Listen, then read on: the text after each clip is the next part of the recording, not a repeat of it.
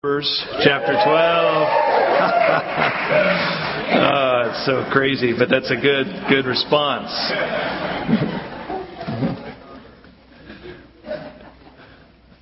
Numbers chapter 12. Tonight we'll be looking at this chapter. It's a short chapter, and it speaks of the discipline of the Lord. The discipline of the Lord. Before we get started, let me just say, I don't know about you, but I was a little discouraged after last night's election for a number of reasons.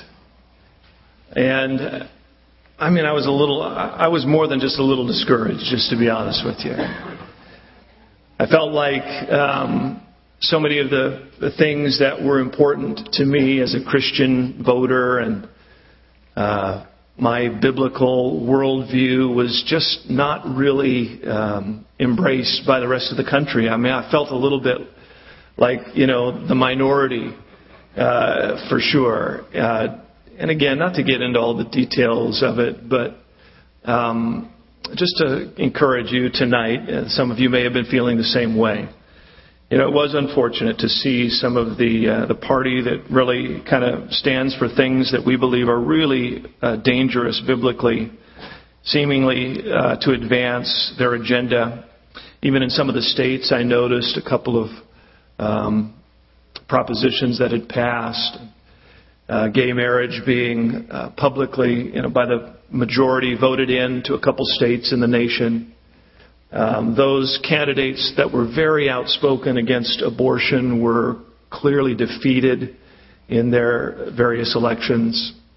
I noticed the recreational use of marijuana was passed in Colorado, and I can't believe that it didn't happen first in California, but I guess Colorado and another state beat us to it. But just kind of a sense of discouragement, like, Lord, where is this nation going, and what is happening? And feeling like, Lord, we prayed, we voted, we engaged, we did what we could, but it didn't seem to really bear much fruit. It just seems that the heart of the nation is turning away from God. In fact, some of the political news stations, just the CNNs, the Fox News, I was flipping around watching, and even some of the commentators just were commenting on that. This is their surprise at just kind of the wave of the election, and commenting that, this has really become a very secular nation. And some of those traditional values are just not widely held and represented in the country any longer. And I couldn't help but be discouraged by that, just to be honest. And went to bed that way, kind of discouraged, and got up this morning and prayed it through. And I happened to be working my way through the book of Ezra in my personal time. And so you're there in Numbers. Let me just remind you of Ezra. I just started the book of Ezra this morning in my reading in the mornings. And it says this in the first chapter 1. Now in the first year of Cyrus, king of Persia, that the word of the Lord by the mouth of Jeremiah might be fulfilled, the Lord stirred up the spirit of Cyrus, king of Persia, so that he made a proclamation throughout all his kingdom, and also put it in writing, saying, Thus says Cyrus, king of Persia, all the kingdoms of the earth the Lord God of heaven has given me, and he has commanded me to build him a house at Jerusalem, which is in Judah. Who is among you of all his people? May his God be with him, and let him go up to Jerusalem, which is in Judah, and build the house of the Lord God of Israel. He is God, which is in Jerusalem. And whoever is left in any place where he dwells, let the men of his place help him with silver and gold, with goods and livestock, besides the freewill offerings for the house of God, which is in Jerusalem. So, those of you that are familiar with this passage and this place in Israel's history, Israel had been judged by God because of their departure from the things of God and taken captive to Babylon. And Babylon as a nation had fallen, and now Persia was actually the reigning kingdom of the day. They had been there captive for 70 years, but God had prophesied through Jeremiah 70 plus years prior, before the actual captivity took place, that there would come a king in the future, called him out by name, and that God would stir up his spirit, this secular king, ungodly king, that God would use him and direct his heart to proclaim and send back Israel, God's people, back to the land. And so Ezra starts in the first year that the word of the Lord of the mouth of Jeremiah might be fulfilled. And I found great encouragement in this passage this morning for a couple of reasons. One, God has everything under control. You know, the kingdoms, amen. Kingdoms may come and go. Kings may come and go. Presidents may come and go. Political parties may rise and fall. But God is in control of it all. And here's this Cyrus, king of Persia. Before he was born, Jeremiah was already speaking about what he would do and when he would do it. And here Cyrus now rises up and fulfills. He doesn't know God, not like the nation of Israel did. But God put it in his heart to know enough of God that he would direct his people back to Jerusalem. God turns the hearts of kings as he desires. God raises one up and sets one down. God is working all things according to the counsel of his will. And for those of us that believe, for those of us that are called according to his purpose, he is working all things together for good. And that's a great hope for us today. And so I don't want you to be discouraged as I was last night. Maybe you were, and there's much to pray about. And there is much to be, concerned about in terms of the kind of the moral direction of our country. But you know what? We are here for such a time as this. God has placed us as his people, his remnant, his salt, his light in this dark time. And it's an exciting time to be on the planet. It's an exciting time to be in this country at this time, at this season, because this is exactly where God wanted us. So let's not be discouraged. Let's be, let it motivate our hearts. Lord, all the more I need to be in prayer. I need to be praying for our president. I need to be praying for our government. I need to be praying for God's hand to continue to direct the nations of the earth to the desired end that he has already spoken of through the prophets and through the apostles. And we have record of that, and we see it playing out before us. So God has given us these things that we would not be surprised, that we would not be overwhelmed, that we would not be in despair. Oh no, now what? Now what's going to happen? We know what's ultimately going to happen. Jesus Christ is going to return, and he's going to establish his kingdom upon the earth. And we know that he is moving chess pieces on the board as the master builder and chess player that he is, putting everything in position for what he is destined to do. So we trust him. Now, that doesn't mean that we shouldn't pray. That doesn't mean everything will just take care of itself. God has called us to be active. God has called us to participate, to co-labor with him in this work of the kingdom, the work of grace, make ourselves completely available to whatever he wants to do. And I say, Lord, come, Lord Jesus, come. And Lord, live in us even brighter. Live in this church even stronger. Lord, I don't know how much longer we have. I wonder if this isn't a sign that maybe, the end is even closer than we had thought. I don't know how to discern all of it. I'm not saying that I do, but I know that God is stirring in my heart that, we've got to live for him. That's all that matters. When it all settles, it's how we live for Jesus. And we have an opportunity to live for Jesus. And the gospel is still powerful. I don't care how dark it gets. I don't care how decadent people get in their mind and their thinking. The gospel of Jesus Christ. Paul said, I am not ashamed of the gospel, for it is the power of God unto salvation. The message still has the power. It still has everything that it needs to save and redeem lives in any culture, in any generation, in any time. The gospel has proven itself to be a very powerful agent to save, because God's power is behind it and in it. And so be encouraged tonight, just as God was in control of the kings of old, God is in control of the governments of today. So we pray and we live for him with all of our heart. And I believe that we will be blessed, and that God will guide us and direct us into those things that He has for us. Amen? Okay, back to Numbers chapter 12. Let's talk about discipline. The discipline of the Lord. I'd like to break this into 3 areas for us tonight. Verses 1 through 3, we'll see the dissension. Verses 4 through 8, the rebuke. Verses 9 through 16, the discipline. Let's look at these first 3 verses. Follow with me. Then Miriam and Aaron spoke against Moses because of the Ethiopian woman whom he had married. For he had married an Ethiopian woman. And so they said, "Has the Lord indeed spoken only through Moses? Has He not spoken through us also?" And the Lord heard it. Boy, I'll tell you, He hears everything, guys. In verse 3, Now the man Moses was very humble, more than all men who were on the face of the earth. Aaron and Miriam are Moses' brother and sister. They are also, Aaron, of course, is the high priest. God has exalted them, using them in the ministry. They are serving there in the nation of Israel. But in comes this dissension. Based on the fact that Miriam is listed first here, and as we'll see in the discipline, Miriam seems to be the one who receives the more severe discipline, we might be able to sense that she might have been the instigator in this. Now, Aaron followed right along. Aaron's known to do that, by the way. He seems to follow right along with other rebellions in the past. But here, it may have been that Miriam stirred it up. She's listed first, and as I mentioned, she kind of comes under a stronger discipline.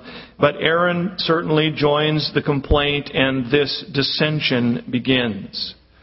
And so they completely mishandled whatever was going on in their heart. You know, the Bible instructs us that if we have something with a brother, we're to go to the brother, go to the sister, not to find someone else and start talking about it. And here, this is the way grumbling, this is where murmuring starts. 2 people that have kind of a common frustration start to talk and grumble against the spiritual leadership, in this case Moses. Rather than talking directly to Moses, rather than going and bringing their heart to him, they begin to speak to one another. And a couple things that I notice here. One, there seems to be something of a prideful, critical spirit. A prideful, critical spirit. Something about the Ethiopian wife. Now, some versions read the Cushite wife. It literally is translated Cushite. It's also translated Ethiopian. It's speaking of a region south of Egypt there in northern Africa. So his wife was not an Israelite woman. She was different in some way. The color of her skin may have been dark. She may have dressed differently. She may have had some different customs. She was not an Israelite woman.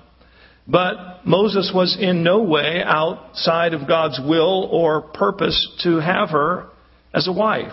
There was nothing wrong with Moses marrying this woman. The Bible, God had given instruction that when they arrive into the land of Canaan, the promised land, that they were not to intermarry with the pagan men and women of the land. God had forbidden that.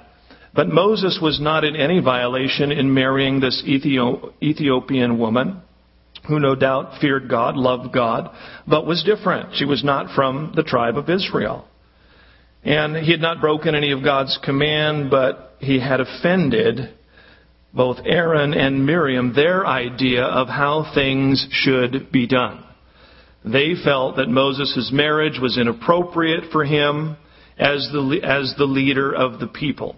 So they imposed their own rule, their own idea of what was right and wrong, their own assessment of what was proper for Moses. Nothing biblical, nothing of God's instruction, nothing that God had revealed. But they decided that this would be right and this would be wrong. So they've kind of brought in something of their own legalistic idea and imagined that their own relationship with God was better than Moses because they didn't have any of these non-kosher relationships. It was something of a pride. They evaluated Moses and they thought, he's got an Ethiopian wife. We don't. We're spiritually more really, qualified to do this ministry than he is. I mean, look, he's not even married to an Israelite woman. And they built something of this in their own mind. They imagined that they were actually better than Moses in terms of this opportunity for ministry. I'll read you one commentator on the subject of legalism. The classic fruit of legalism is a judgmental attitude that feels proud of our law-keeping and looks down on others who don't do things in the same way that we do. And that's what's going on. They're imposing their own ideas of how Moses should be doing it. He does something they didn't agree with. They thought they had the spiritual high ground, and so they began to criticize. This happens. It happens even in the church today. People evaluate what's going on in a ministry or within a leader, and they don't think that the leader's doing it right, and they imagine that they have the spiritual high ground after all. I don't do that, and he does or she does, and they begin to criticize what's going on. And this is what's going on here with Aaron and Miriam. And I've seen this in my own life. You probably have too. My own life of ministry, I've seen this over the years. I remember a woman that was on the worship team many years ago. And she was a gifted woman in ministry, and I was leading the worship team, and she was a part of the worship ministry. And on more than one occasion, she tried to bait me into grumbling against the pastor. And this can be done very subtly sometimes, very cleverly. And this is the way I always remember the phrase, because she would always introduce when she was getting ready to say something that I knew was going to be undermining the pastor. I kind of learned her phraseology. So whenever I heard her say this, I thought, okay, here it comes, And this is the way she would say it. Richard, I have to question the wisdom of a pastor who would do this. I have to question the wisdom of a pastor who wouldn't do this. I'm not saying anything. I'm not complaining, but I have to question the wisdom. Just kind of this little subtle, I know better than he does what should be going on here, and I have to question the wisdom. Sounds very inviting. Yeah. Why does he do it that way? Why are we? And this was kind of the way that she would try to, over the months, basically, I would not give place to that. And interestingly enough, some time went by, and I had allowed her to lead some of the worship services at our church. And she really liked that. And I was doing most of the leading, but then I allowed her to lead some. But then it was in my heart to see a worship choir raised up, similar to the one that we have here at our church with my wife leading. And so this woman had a gift in that area. I actually had sung in a worship choir in her ministry somewhere else. And so I said, I really feel like I'd love to see you raise up a worship choir. Well, I don't want to do that. I want to lead worship. I said, well, that's actually what I do. So you're going to need to do this. I don't want you leading worship anymore. I want you to you can still be on the worship team, but I'll be doing the leading now at all the Sunday morning services. But I would love for you to do this ministry. She was so offended. She was so upset. She left the church. That was it. Never saw her again at the church. Left in a huff. Felt like I had demoted her.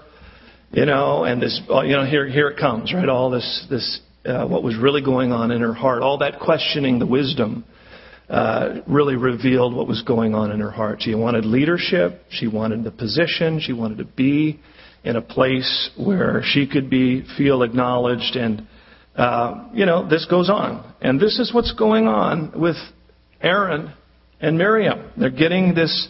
And they're using kind of the Ethiopian wife as an excuse to justify, but what they really desire is they want to be equal with Moses in the ministry. They want to have that position of leadership that he has.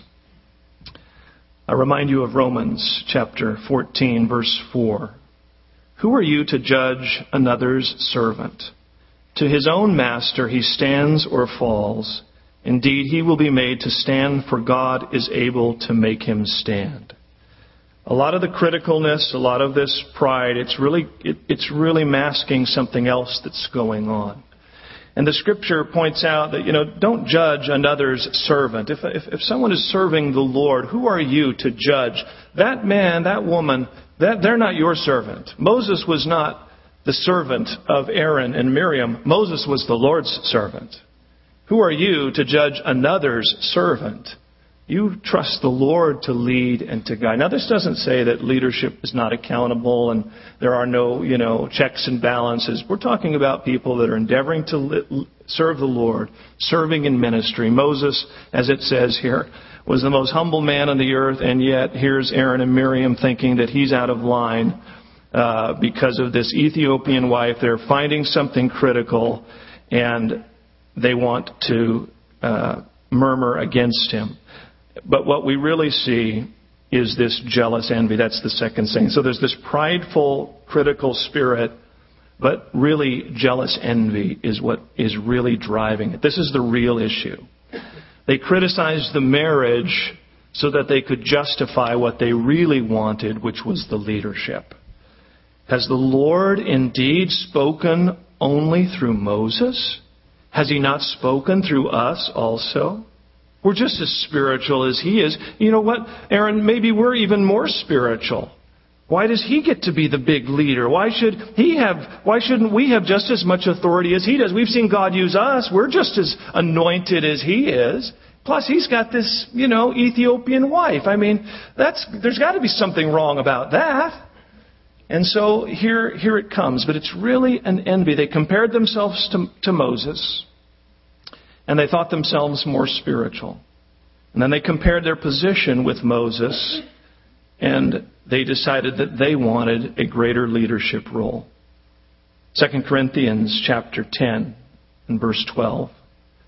For we dare not class ourselves or compare ourselves with those who commend themselves, but they measure themselves by themselves, and comparing themselves among themselves are not wise.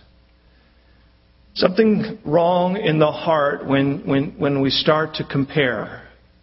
And we imagine that, I'm more spiritual than he is. Why does he get to do that? Well, I'd be better at that ministry than she is. How come they picked her to do that?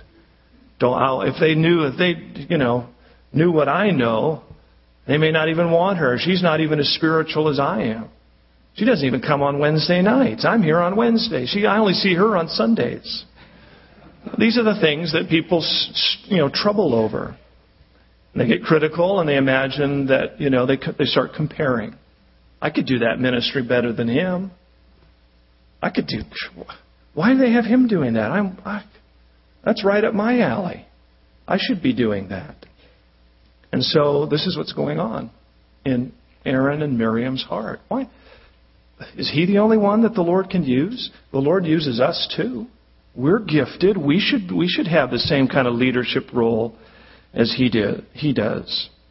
In the scripture, as we just read, that when you start measuring yourselves by yourselves and comparing yourselves among yourselves, the Bible says that is not wise. That is not wise. Look, either Jesus Christ is the head of his church or he isn't. Either Jesus Christ is the one that is calling and gifting leadership and spiritual discernment in and through the life of the church, or he isn't. And when he isn't, then maybe we'll ask others to help. But until then, we really need to be looking to see what God wants to do. Not what I think should be done, what you think should be done, but what does the Lord want to do? And how has he organized and structured the leadership in the church? And so Aaron and Miriam, they find themselves in this murmuring place. It's a lack of contentment, really. A couple of verses for you there. 1 Timothy 6:6. Now godliness with contentment is great gain. The question isn't what can you do better than someone else. The question really is what has God called you to do? And that's what you need to be doing. And you need to find contentment there. Hebrews 13:5. Let your conduct be without covetousness. That is envy, jealousy, wanting, what someone else has. Be content with such things as you have. For he himself has said, I will never leave you nor forsake you. There is great joy and peace and contentment in serving God wherever he has you. And learning to trust him. God knows how to exalt one and to set one down. God knows how to honor the heart that is submitted to the Lord.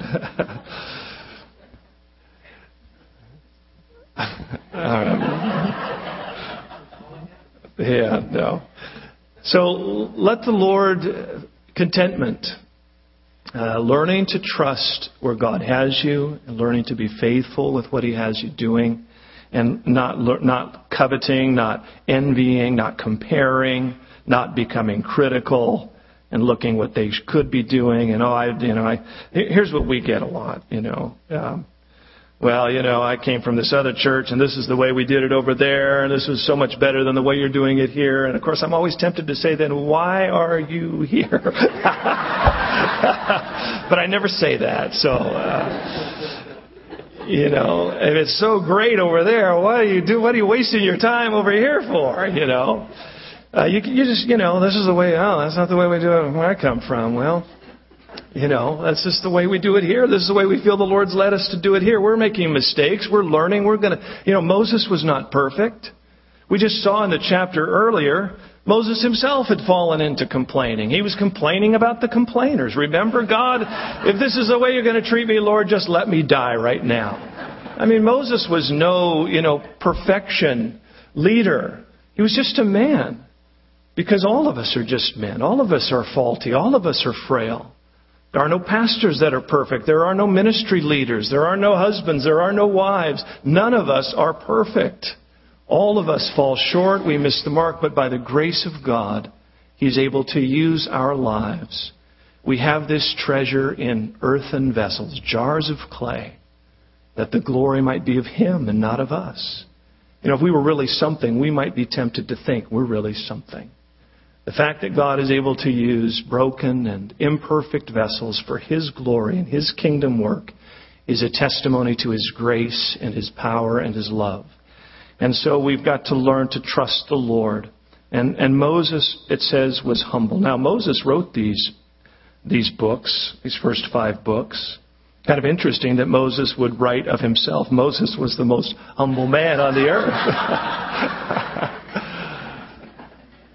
Seems a little self-serving, Moses, but you got to remember that Moses was inspired by the Holy Spirit. Moses wrote what the Spirit of God told him to write. And the truth is, Moses was a humble leader. Moses did not aspire to this role. He did not work his way up the ladder to this role. Moses was called by God. And that's the end of the story. A lot of people have opinions. We all have opinions. But there's only one opinion that ultimately matters, and it's God. What has God said? What has God done? Has God called this man to do what he's to do? And if so, then that settles the issue. When God works, it is a humbling experience. Moses must have known by now that this was really the work of God. That's why he could say that his heart was humble, because he knew that everything he had seen, everything that had happened, for him to be in this role and in this position and seeing what God was doing with this nation could only be of God. He knew that it was a work of God and not a work of his own. And this is where true humility is. It recognizes that God is the one that does the work. God is the one that uses our lives. God is the one that raises up spiritual leadership and imparts grace to do that which he's called us to do. Something else noteworthy here, we notice that Moses does not try to defend himself. Moses finds out about it. We don't see Moses going on a campaign to defend himself. He's not. You don't see him out running. You know what Aaron and Miriam said about me? Hey, come here. You know what Aaron and Miriam? Can you believe what they said about me? What? They said that about you? Yeah. Can you believe that I never did one thing against them? And we don't see Moses reacting this way at all. No. Moses is completely entrusting his defense to the Lord. And as we'll see, the Lord is able to defend. Let's move on. Verses 4 through 8. Here comes the rebuke. Suddenly, the Lord said to Moses, Aaron, and Miriam, "Come out, you three, to the tabernacle of meeting." So the three came out. Then the Lord came down in the pillar of cloud and stood in the door of the tabernacle and called Aaron and Miriam, and they both went forward. And then he said, "Hear now my words. If there is a prophet among you, I, the Lord, make myself known to him in a vision. I speak to him in a dream. Not so with my servant Moses. He is faithful in all my house. I speak with him face to face, even plainly, and not in dark sayings. And he sees the form of the Lord. Why then were you not afraid to speak against my servant Moses?" You talk about being called into the principal's office. Suddenly the Lord said, "Moses, Aaron, and Miriam, come out here. I want to talk to you." Aaron and Miriam, step forward, please. Whew, the pillar of the voice coming, the voice of God coming from the cloud. You can imagine that sense of, what have we done? And God speaks very clearly. This is a very clear rebuke. He reminds them of their place. He reminds them of Moses' calling. The Lord had, in fact, used them. The Lord did have a great purpose for them in the life of the nation. They did have a place of ministry, a place of great privilege and service unto the Lord. And to be faithful where you are receives the same reward as anyone else's faithfulness where they are. You see, you don't have to have that person's role to receive the reward that God has for you. In fact, there is no reward for you trying to aspire for someone else's call and role. If you will be a faithful steward of what God has called you to do, God will bless you in the same way that He will bless that other brother that you think is more useful and has a better spot than you. We're likened to a body in the New Testament, and Paul says, even he uses the analogy of the body to draw out this point. Some parts of the body, they're not as visible, they're not as seemly, they're not as beautiful, they're not as kind of attractive as other parts of the body, but God has attributed to them even greater value to create the equality, the balance, to let us know that no matter where you are in the body, no matter what your function and part is, you are of great value to the Lord. And one part of the body cannot say to the other part, "I have no need of you," or I'm not useful to the body because I'm not this individual. This is all what God, I believe, is communicating in this calling Moses, Aaron, and Miriam out. He says, when I speak to a prophet, I speak this way. Now, I believe that Aaron and Miriam had received, they said, "Has not the Lord spoken through us?" They had had their own sense of revelation, the Spirit of God using them in ministry. But God goes on to say, but with Moses, I've given him even a greater revelation. I've given him even a more clearer picture of what I'm saying because of the office and the role that I've called him to fill. He needs this kind of information because he's been called to lead this ministry. And so he puts them in their place, but he also reminds them of Moses' calling. They had a different calling. I think that question must have really rattled their heart there. Why then were you not afraid to speak against my servant Moses? You see, they should have respected the office and the anointing on Moses' life as a servant of the Lord. Do you remember David when he had opportunity to take out Saul, his arch enemy? King Saul was looking for David, running to hunt him down, kill him. Saul had kind of lost his mind, so jealous of David, wanting to destroy David. And then David had an opportunity to take advantage and sneak up on Saul and take him out. And David wouldn't touch him. Why? I will not lay my hand on the Lord's anointed. If Saul is going to be dealt with, it will be by God's hand and not mine. He had such a respect for what God had called Saul to be, the king of Israel. Now, he knew that God had now called him and that he would ultimately be and rise to the kingdom, but he let God take care of that, not himself.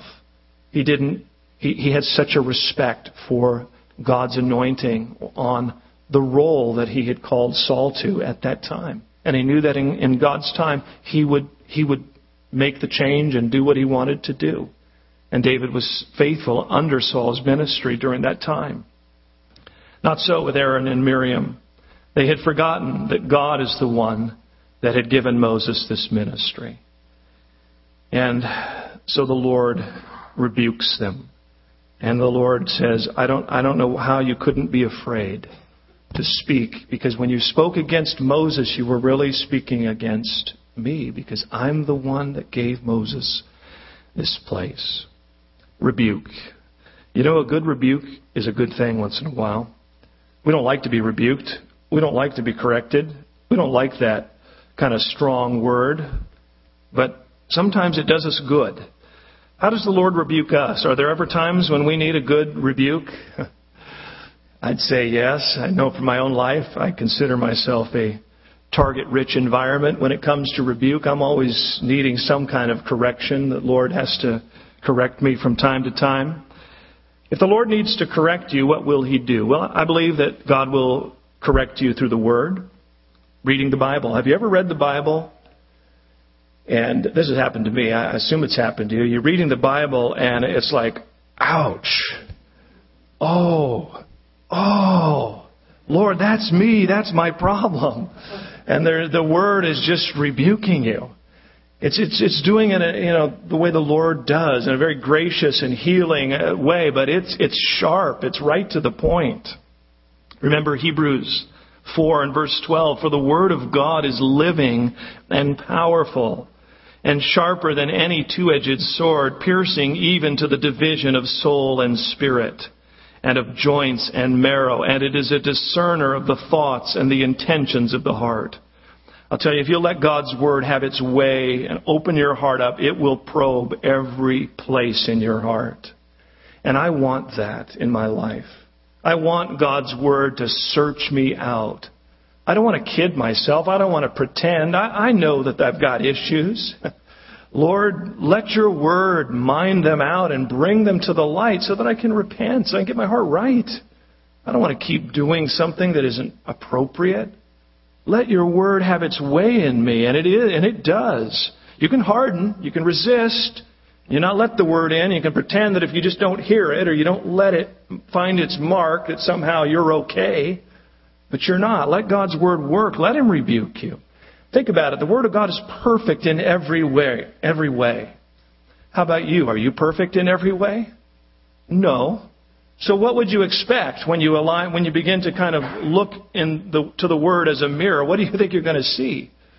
You're going to see some of the imperfections. I mean, you should always sense something of God's Word kind of probing. And there may be times when just an encouragement and a strengthening, and we need that too, and the Word has that. But there are times when the Word just needs to be able to have access to rebuke our hearts in those areas that we need it. Sometimes it comes through the hearing of the Word. And maybe a sermon on the radio, maybe a sermon here, Lord willing. God's Word would touch your heart. His Word will do it. I believe the Holy Spirit will speak through His Word. I believe the Holy Spirit at times will just speak in your heart. If you've ever had the Holy Spirit just correct you. Psalmist prayed for this kind of relationship. Psalm 139:23, search me, O God, and know my heart. Try me and know my anxieties, and see if there is any wicked way in me, and lead me in the way everlasting. The Lord will rebuke us just by the Holy Spirit prompting you. And if you've walked with the Lord, you've experienced that. I know I have. I've said something, And immediately the Holy Spirit, that was not the right thing to say. That was selfish. That was mean. And the Holy Spirit has to rebuke me. I want that in my heart. I want God to be able to shape me. Search me, Lord. Try me. Lord, rebuke me when I need it. Because I trust you. I know you love me. I know you're doing it for my good. Sometimes through spiritual leadership. Paul would tell Timothy, here's a few verses that Paul gave instruction to spiritual leaders. 1 Timothy 5:20, those who are sinning do what? Rebuke in the presence of all, that the rest also may fear. 2 Timothy 4:2, preach the word, be ready in season and out of season, convince and what? Rebuke, exhort with all long suffering and teaching. Titus 2:15, speak these things, exhort and rebuke with all authority. Let no one despise you. God will use sometimes spiritual leaders to come and correct your life. And you have to be available for that. You have to allow your heart to be corrected in that way. And so Aaron and Miriam, they are receiving a rebuke. But it doesn't end there. God not only rebukes them, He also disciplines them. Let's finish up the chapter, verse 9. So the anger of the Lord was aroused against them, and He departed. And when the cloud departed from above the tabernacle, suddenly Miriam was leprous, as white as snow.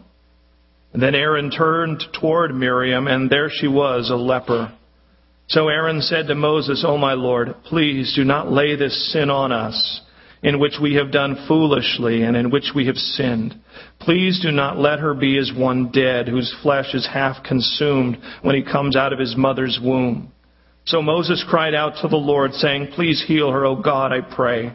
And then the Lord said to Moses, if her father had but spit in her face, would she not be shamed 7 days?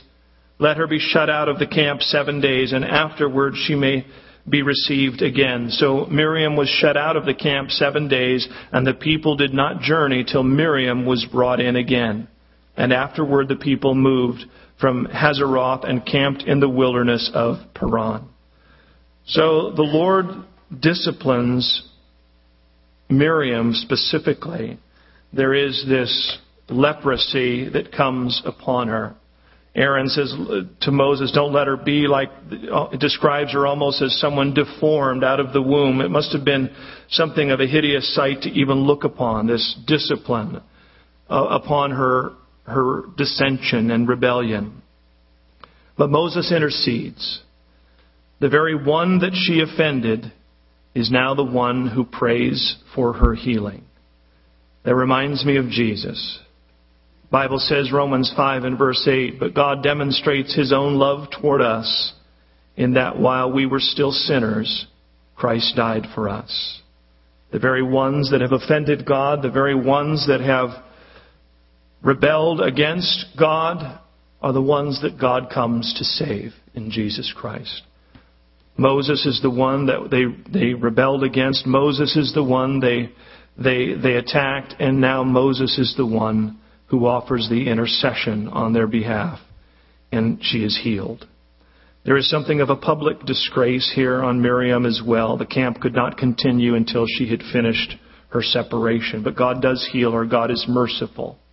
And God clearly teaches them something here. It is something of discipline. We want to close tonight in Hebrews chapter 12. I'm going to ask you to turn there with me. This idea of the Lord's discipline.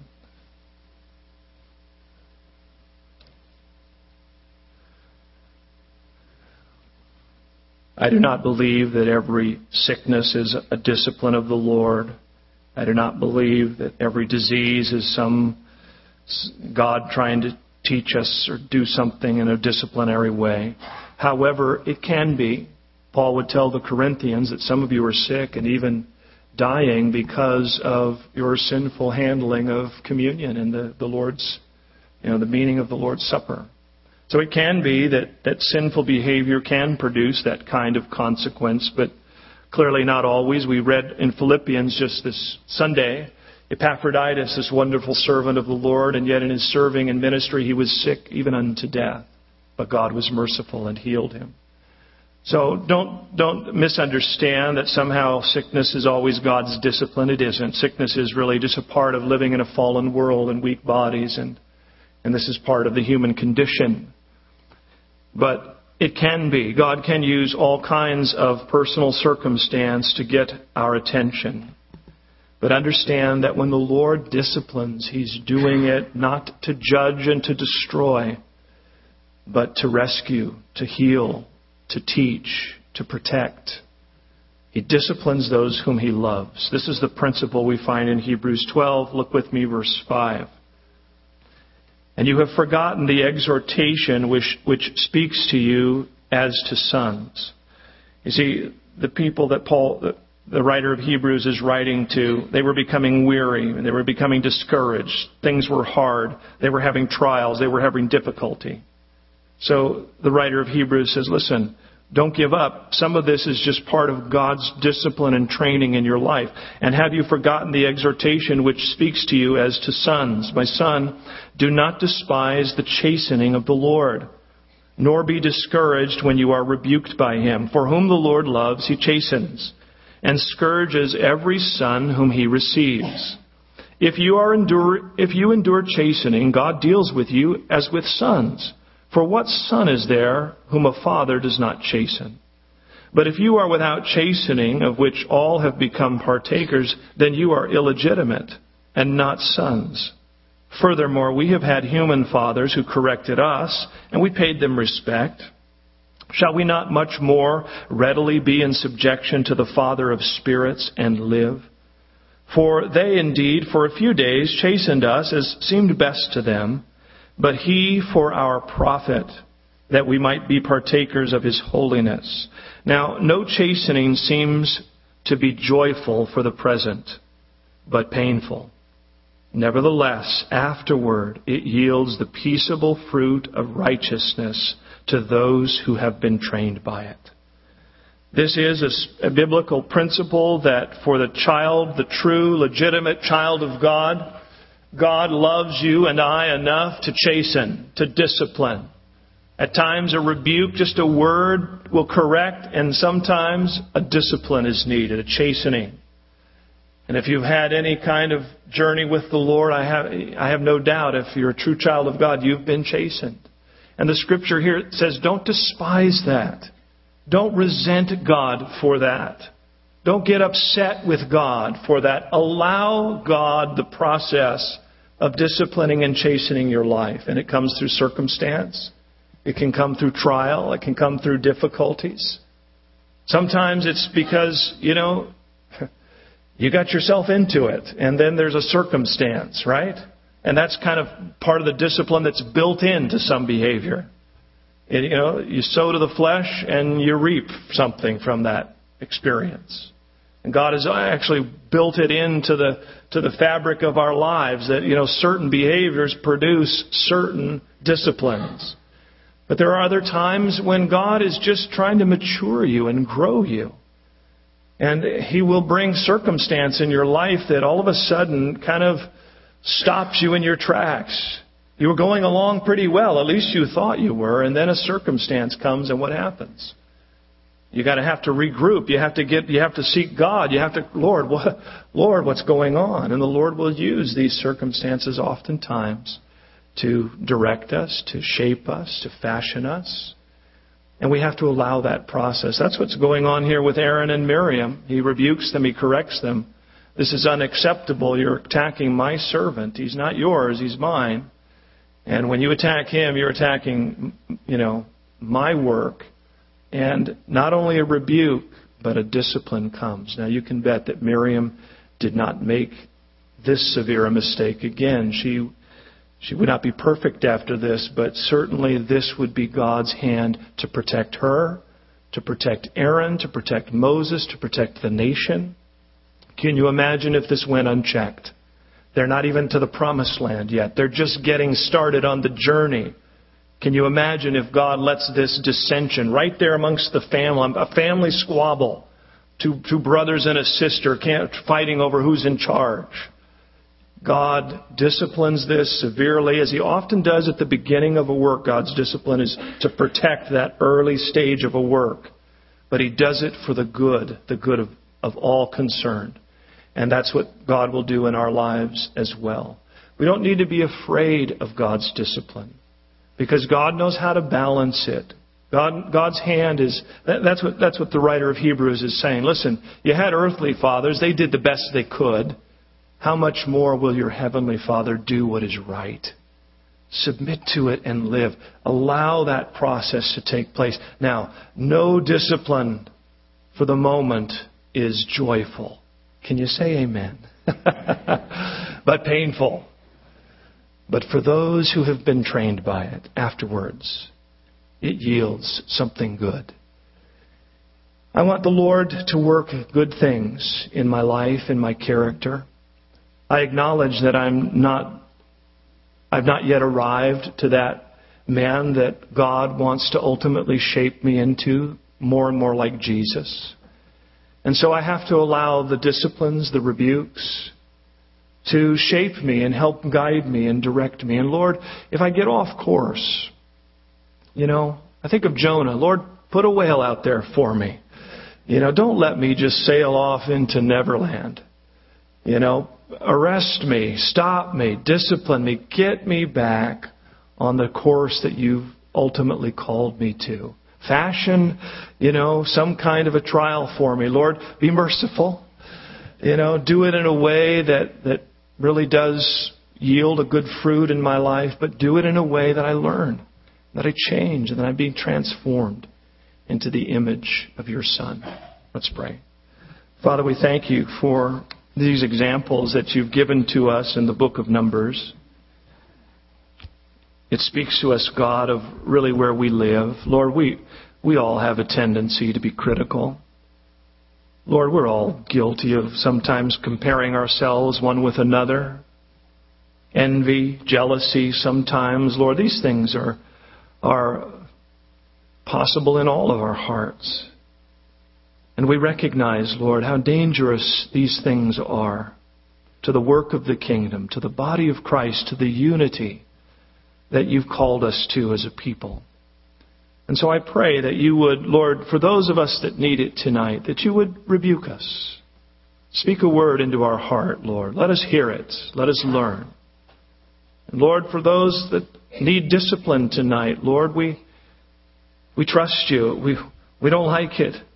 We don't want it. But Lord, if we need it, Lord, so that we can come into the fullness of what you have for us, we trust you.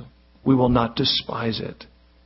We will allow you to have your way in our heart and in our lives. And I do pray, God, for maturity. We do need to grow up, Lord. We need to come into the fullness of what you have for us individually, as a church. Lord, as we are learning more and more how desperate our culture and generation needs mature Christian witnesses. And so, Lord, have your way in us tonight. Forgive us, Lord, for the mistakes that we've made. Forgive us for some of these attitudes in our hearts that are not right, not pleasing. The Lord hears. And help us, God, to rise above these things and to be content, to learn to trust that, Lord, what you have for me is the right thing for me. I don't want to find myself coveting someone else's ministry. I want to be faithful with the ministry that you've called me to. And Lord, you've called each and every one of us to something good, something useful, something profitable, something fruitful. Help us to find that, to walk in it, and help us to serve one another, Lord. As we each use our gift, Lord, all the gifts begin to enhance each other, and the body is healthy and whole. And as we close here tonight and heads are bowed, I do want to give an opportunity for those that may need to respond tonight. A couple of things I'd like to pray for. Number one, of course, anybody here that needs the Lord in their life, you need to receive Jesus Christ into your life, or you need to rededicate your life to Him. I'd love to pray for you, and you know if the Lord is speaking to you. We shared it tonight just in the same way that Moses interceded for his brother and sister, so Jesus has come and interceded for mankind. He has died on the cross for our sins. We offended God in rebellion and in sin. We've been going our own way, but this very God whom we offended has now sent His Son to intercede for us. And maybe you're here tonight and you've just never received Jesus as your Savior, but He's speaking to you tonight and you need to give Him your life. I'd love to pray for you. If you need to come back to Him, rededicate. If that's you tonight, just raise your hand so that I can see you and I'll pray for you. Anybody here tonight? God bless you. You sure as well. They're in the back. God bless you as well. Any others? It's 3 that have raised their hands. Anyone else? The Lord is speaking to you. You need to come to Jesus and receive forgiveness. You need to come back to Jesus and recommit your heart to Him.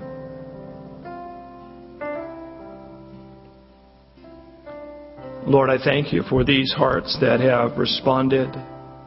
I pray that You would meet them in this moment.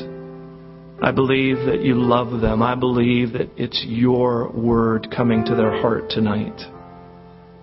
And that they would come to You and that they would confess and acknowledge, just as Aaron did to Moses. When he came to Moses, he said, "Look, Moses, forgive us. We've done foolishly." And so tonight we come and we say, "Lord, we've done foolishly. Forgive us.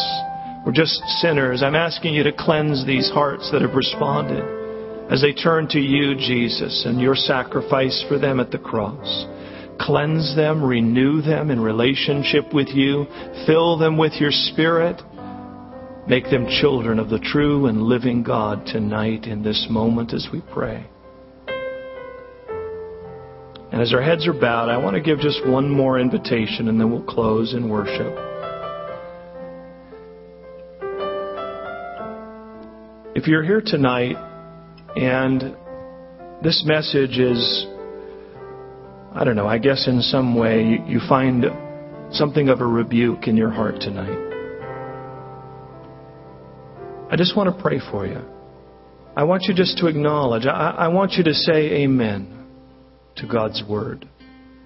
Don't be afraid. Don't harden. Don't stiffen. Don't say, "No, that's not me." No, allow God to speak to you tonight.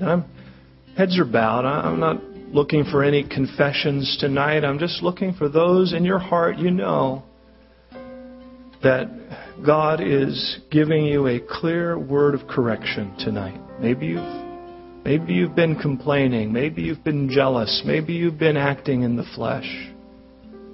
And God has spoken to you very clearly tonight. He's heard. He's heard what's going on.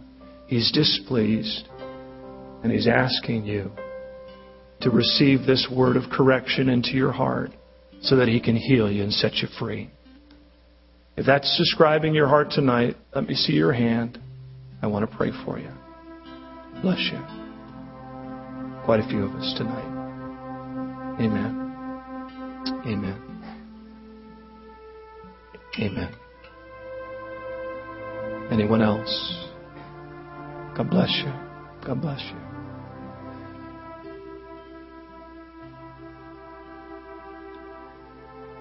You know, that's a good thing to receive God's Word honestly into the heart.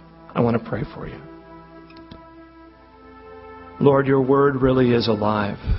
And it really is sharp, Lord, sometimes like a piercing arrow and sword. It finds those corners of our heart, even separates the bone from the marrow. It judges even our intentions, even those secret thoughts and hurts and frustrations and bickerings and bitterness that we have. It finds its mark if we'll give place to it. And Lord, for those that have responded tonight, that's my prayer. We would just give place to that work in our heart. Lord, have Your way. Tell me what I need to hear, not what I want to hear. God, speak the truth to me through Your Word. Let it find its mark in my heart. I want to be like the psalmist. Lord, search me, try me, and lead me in the way that is everlasting. So, Lord, for those that have responded, heal them tonight. Let that word not only bring conviction, but let it bring healing and forgiveness and cleansing. That's why You convict us, Lord, so that we will say amen, so that You can cleanse and restore and renew and heal. And so, Lord, do a work in the hearts of those that have responded to this invitation tonight, and do a work of healing and just a miraculous release, Lord. So freeing when we turn it over to you. Cast your cares upon Him because He cares for you. And so, Lord, we just give it over to you. We acknowledge, we receive it, and we ask for you to heal us by your Spirit. In Jesus' name, amen. Amen. God bless you. Would you stand?